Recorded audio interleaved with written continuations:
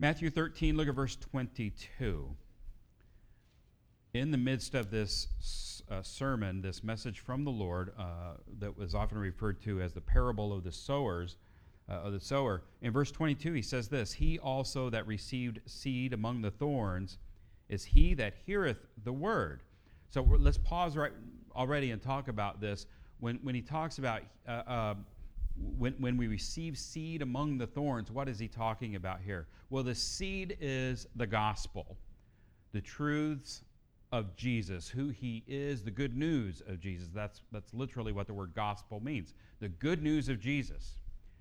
And so this seed encompasses, even though a seed is often a little bitty thing, this seed that Jesus is speaking of here contains a universal truth, something bigger than the universe, frankly. This is talking about the fact that we are sinners, every last one of us, and yeah, I used that word. We are sinners. Every last one of us have violated the righteousness of God. And so we all stand before God as sinners. And because of our sin, the book of Romans makes this so clear. We just saw this, I believe, a week or two ago, maybe, that in the book of Romans, that what we have earned because of our sin is what? Death.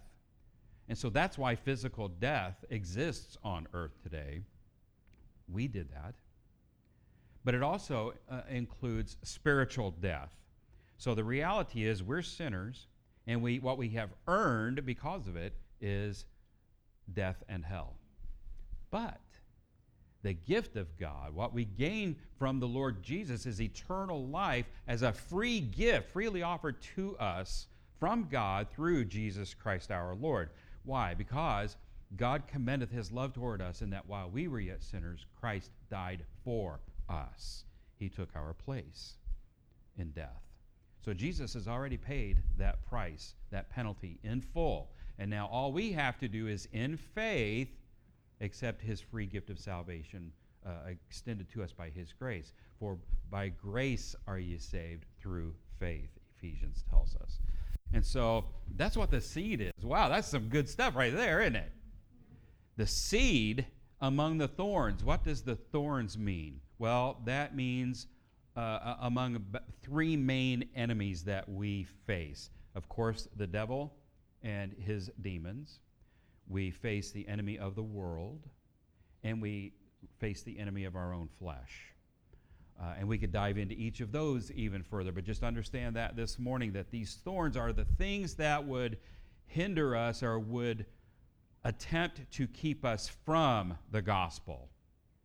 So thorns are just that in nature. When thorns exist on a plant, they inhibit, of course, encroachment on that plant, but it can also inhibit the seed that falls from planting more. And so the Bible here is talking about the world, if you will, and sinfulness, unrighteousness, attempting to hinder us and keep us from the seed. But the Bible says, he that received the seed among the thorns is he that heareth the word. Now, what's the word here?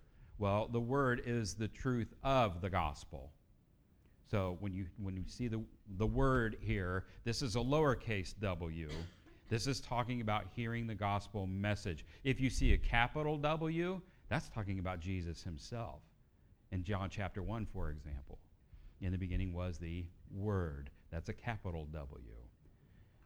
And it goes on to define the Word as being Jesus himself very clearly. So, he also that received seed among the thorns is he that heareth the Word. So, what does the Bible tell us already? There's doctrine right here in this phrase. The Bible tells us that faith comes by hearing, correct? And so, friends, you have to hear the gospel in order to receive it. And that means that those that are out here who haven't heard it are depending on me and you, whether they realize it or not. It is up to me and you to be the one who speaks the gospel to them in love. So, wow, there's all kinds of good stuff just in that phrase, right? He also that received seed among the thorns is he that heareth the word. Continue on. Now, the cares of this world and the deceitfulness of riches choke the word, and it becometh unfruitful. Now this, Friends, the term crying shame just popped into my head. This is a crying shame. This is talking about people who are saved, right? They received the word. They acted on it. They're saved. And yet, they have returned, if you will, back to the world.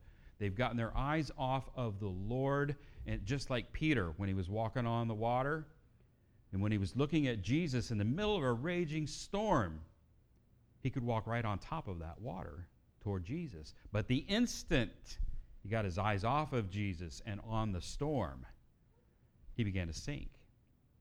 So just like Peter, that's a perfect illustration biblically of what the Bible's talking about here. When we get our eyes off of him and onto ourselves or onto this world, the Bible tells us that our fruitfulness for him is stolen away. Now, friends, this is a big, big deal. This is a serious matter. Just this week, we were having some conversation around here. I don't even remember who was involved. But we were talking about the fact that it takes a long time to gain people's trust.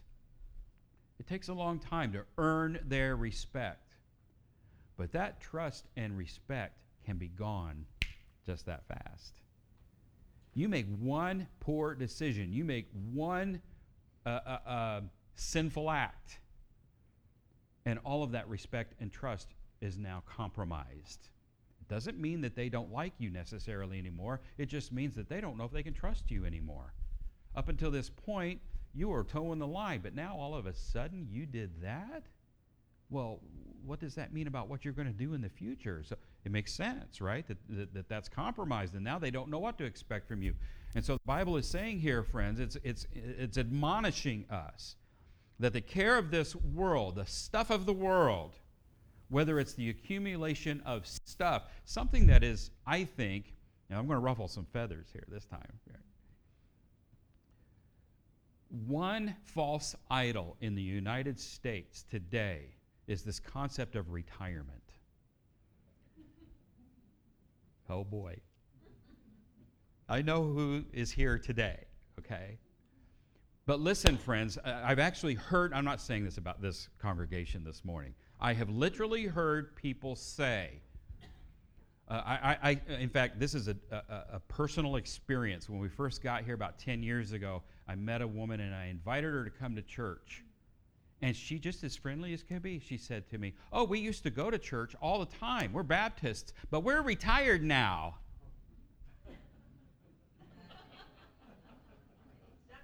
Friends, I'm glad Jesus never retired on me. And so just because you may not work that career, that job anymore, doesn't mean you retire on God. Now, I know y'all know that, and one reason I know that is because you're here on a Sunday morning. And I praise the Lord for that. Thank you for being here. Some of you are guests, and maybe this is your first time here.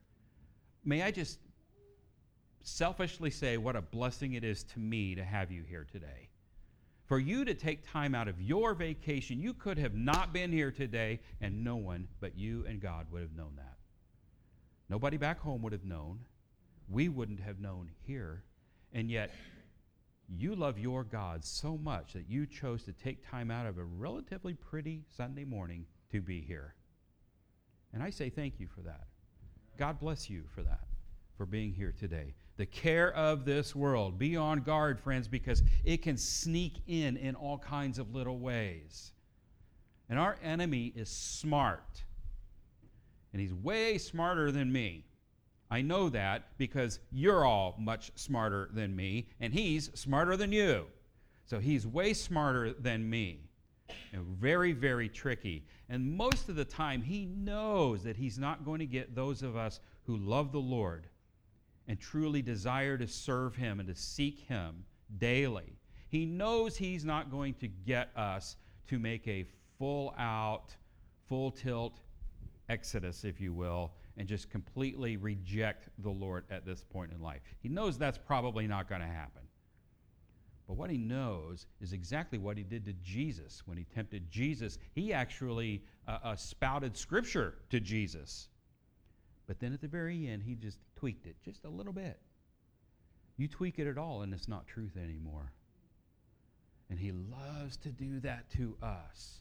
So be very careful of the cares of this world and the deceitfulness of riches. That one is so obvious.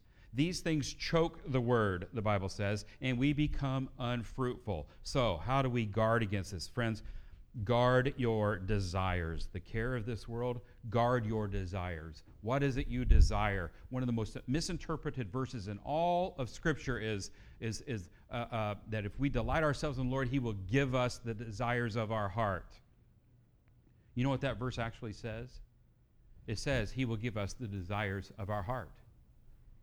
Well, what does that mean? It means He gives you the desires. In other words, you will have the desires that He wants you to have. It does not mean He will give you a bigger boat, a bigger house.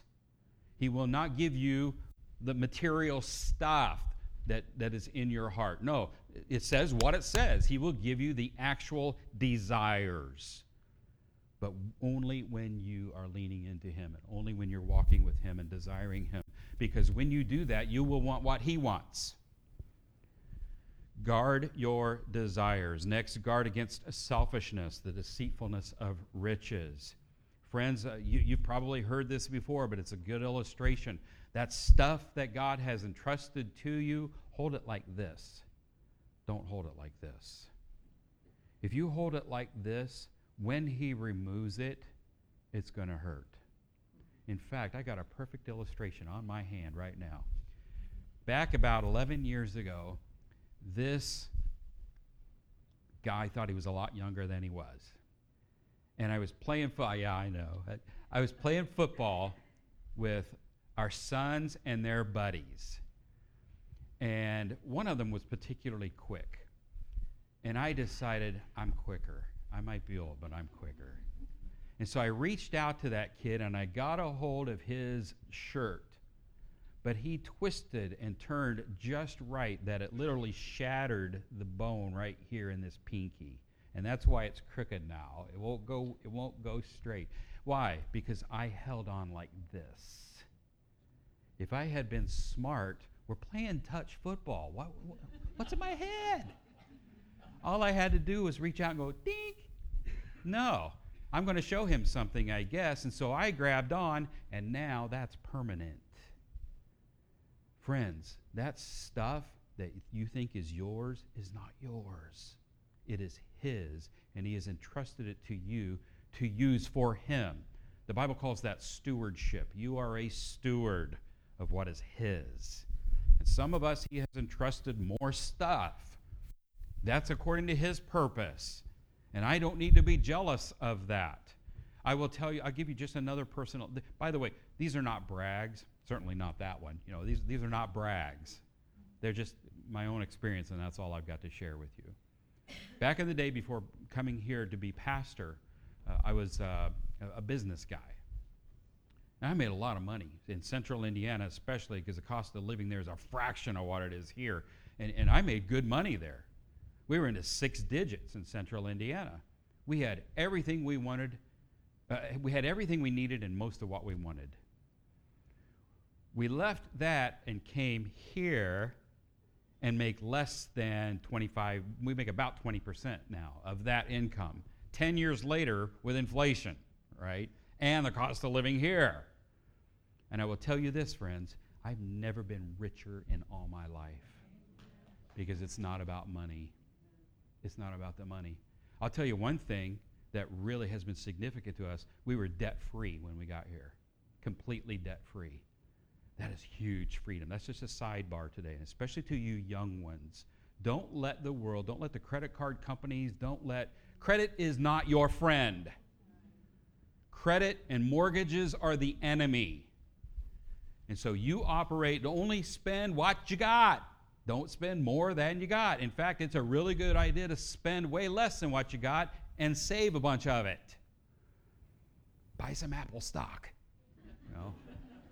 Be smart with it. Years ago, Julie and I had season pass, what do we call it, annual passes to Disney. And it finally occurred to me, man, they are getting a lot of money out of my wallet. So the next year, we didn't renew those, and I bought their stock. And now, we basically get free. They pay me for that annual pass. That's how it works, gang. Make it work for you.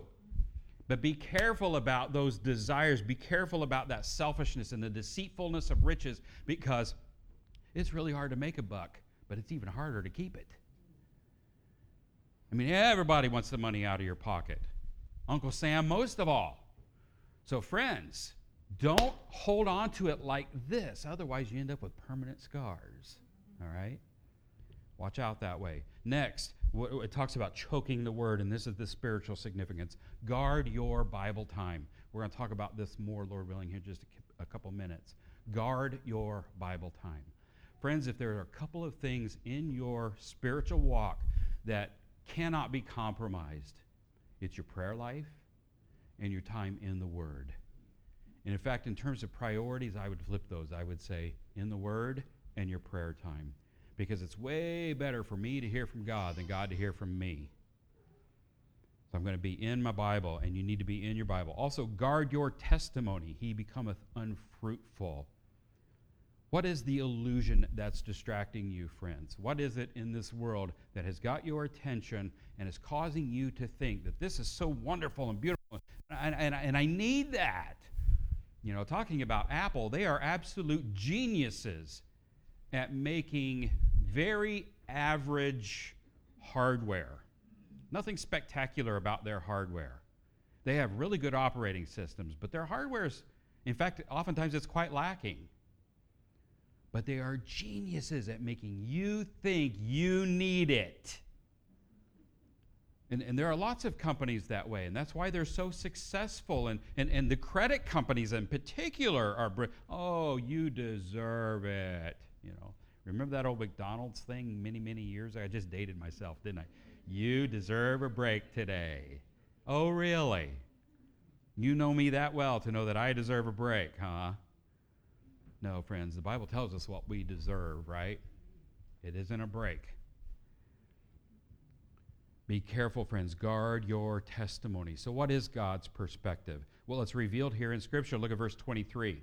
But he that received seed into the good ground is he that heareth the word, now watch this, and understandeth it. Underline those three words in your Bible. Which also beareth fruit and bringeth forth some 100-fold, some 60, some 30. The difference in these two verses, friends, is understanding. Understanding. So that tells me that even if I'm in my Bible, and just checking off a check mark for the day, read my Bible, what have I gained? Maybe a little blessing, maybe some renewed perspective, but you haven't really gained any big meat out of it, right? Nothing wrong with, what's that devotional back there that we give away? Daily Bread. Nothing wrong with that. It's not great, but it's better than nothing. Chew on the Word of God, friends, and I'm telling you, invest some moments, invest some time. It's not spending. You're not spending time. When you spend something, you don't get it back. Invest your time in the Word of God and in the things of God, and watch your fruitfulness take off. Some of you, maybe you're sitting here today, and you know, maybe you're not real involved at either here at this church or your church. I don't know, but maybe you're just not real involved, and you even get to this place in your head where you think, I just don't have anything to offer. I mean, I can't do anything.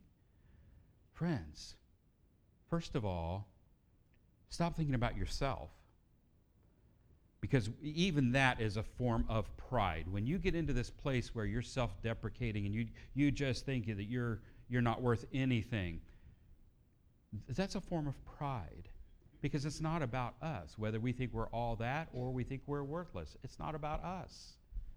No, when God saves you, He builds into you, the Spirit of God puts in you at least one spiritual gift, and sometimes more than one. When He gives it to you, He then also enables you to use it. So when you say, I'm not worth anything, what you're really saying is, God, you're not able to use me. That's what you're really saying. But the reality is He can and He will if you will just simply allow it. If you will let Him do it. Talk to your pastor. Talk to a spiritual mentor. and ask them, help me develop this, help me identify this spiritual gift, and then help me use it, help me nurture it for the Lord. We talked about the fact that understanding Scripture is paramount. So how can I know what the Bible is saying? Well, let me just quickly give you some basic Bible study tips, okay? You don't have to be a scholar, by the way. I don't believe in scholars. I don't believe there is such a thing.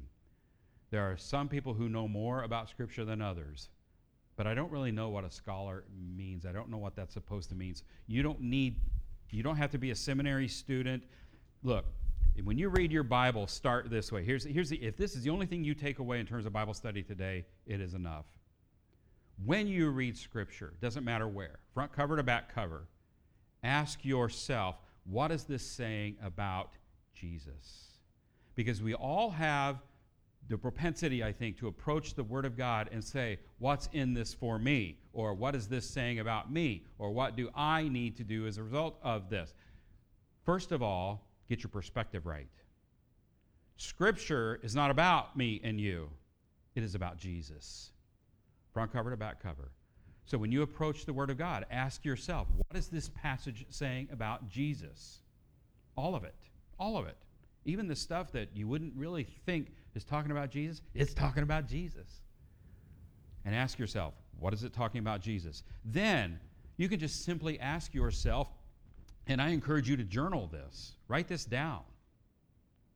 Find a spot in your house where you can sit down and take some notes. And take your time. You don't have to blast through a whole book. Take a few verses and just tear them apart. And ask those journalistic questions. You remember that when we were in school? They teach you these journalistic questions. Ask, who is this verse or passage talking about? Who is it talking to? Well, it's talking about Jesus, but it will also be talking about Elijah and Elisha and all these people in the Bible. So who's it talking about? And then who's it talking to? And not just in general, oh, it's talking to me. You know, you ask the kids after church this morning, what was your Bible lesson about today? God, right? No, start digging in there a little bit deeper than that. And ask yourself, go get yourself a good a study Bible and ask yourself, who's it talking to? Because there will be cultural significance there. And there will be geographic significance there. There will be things there that help you understand the passage within its context. So, who's it talking about? Who's it talking to? What is being said? What's happening? When is this being said or taking place? Where is this happening? How can I apply this to my life? Keep that Bible study journal there. Another study method that people use is often referred to as the inductive study method. It just simply means to observe, interpret, and apply. You do this every day, especially when you drive. When you drive, you will ultimately come to, let's say, a stoplight. Well, there's only one of those here in this town, so let's use a stop sign, okay? So that you come to a stop sign, the first thing you do is see it, hopefully, right? The first thing you do is observe. So you just simply see it. So when you approach Scripture, read it. Just read it. Read a passage. Next is interpret. When you see the stop sign, hopefully you understand and remember from your driver's training that means that red, is it octagonal or a hexagon? I can't remember, but that sign that's red that says stop across it indicates that I need to bring my vehicle to a complete stop before I get to the sign. Is that right, officers? Do I have that right? Rolling is not a stop, right? So I need to interpret what that sign is. Is that sign the same as a yield sign? No. I need to interpret the difference between those two. So the next thing I need to do is interpret Scripture. And there are some principles to that. Number one, you always let Scripture interpret Scripture. Always. It's a good idea to have a study Bible. I mentioned those a moment ago. A lot of them will have out in the margin other references that complement the one you're reading. A really good one is called a Thompson Chain Reference Bible. That's a good one to have handy. Go read those complementary passages, and they will help unlock. For example, just in broad brush terms, you cannot understand the book of the Revelation without reading the book of Daniel. You can't do it. They don't stand alone. Scripture always complements Scripture, and along with that, letting Scripture interpret Scripture, you never... If you start the phrase, if talking about Scripture and you start with, well, I think, you're already toast. You don't start that way. It doesn't matter what you think. It doesn't matter what I think. It doesn't matter what a denomination thinks or some pastor or a group says. It sure doesn't matter what some book about the Bible says. What matters is what the Word of God says. What matters is what God says. And I don't know about you, but I want to know what God says. I'm not even interested in what Pastor Mike has to say. If I don't care, why should you? I want to know what God has to say. So observe, interpret, and finally, perhaps the most powerful piece of all in practice is apply. All right. So now the Bible has told me that I am an ambassador of Jesus Christ. It's telling me that faith comes through hearing, and the Bible is telling me that they're not going to hear unless I tell them. So now I understand it. I've observed it. I've interpreted it. Cool. What's next? Do it. Do what it says. When you see something in Scripture, friends, do what it says. If I don't bring my car to a complete stop at or before that stop sign, Detective Underwood, even though he is a good guy and we're friends, he's going to write me a ticket because I didn't apply what I observed and interpreted. So when you observe and interpret something, you have to do it. What do I need to change in my life based on this passage? Friends, get God's perspective. Someone once said that that's what wisdom is. Wisdom is having God's perspective.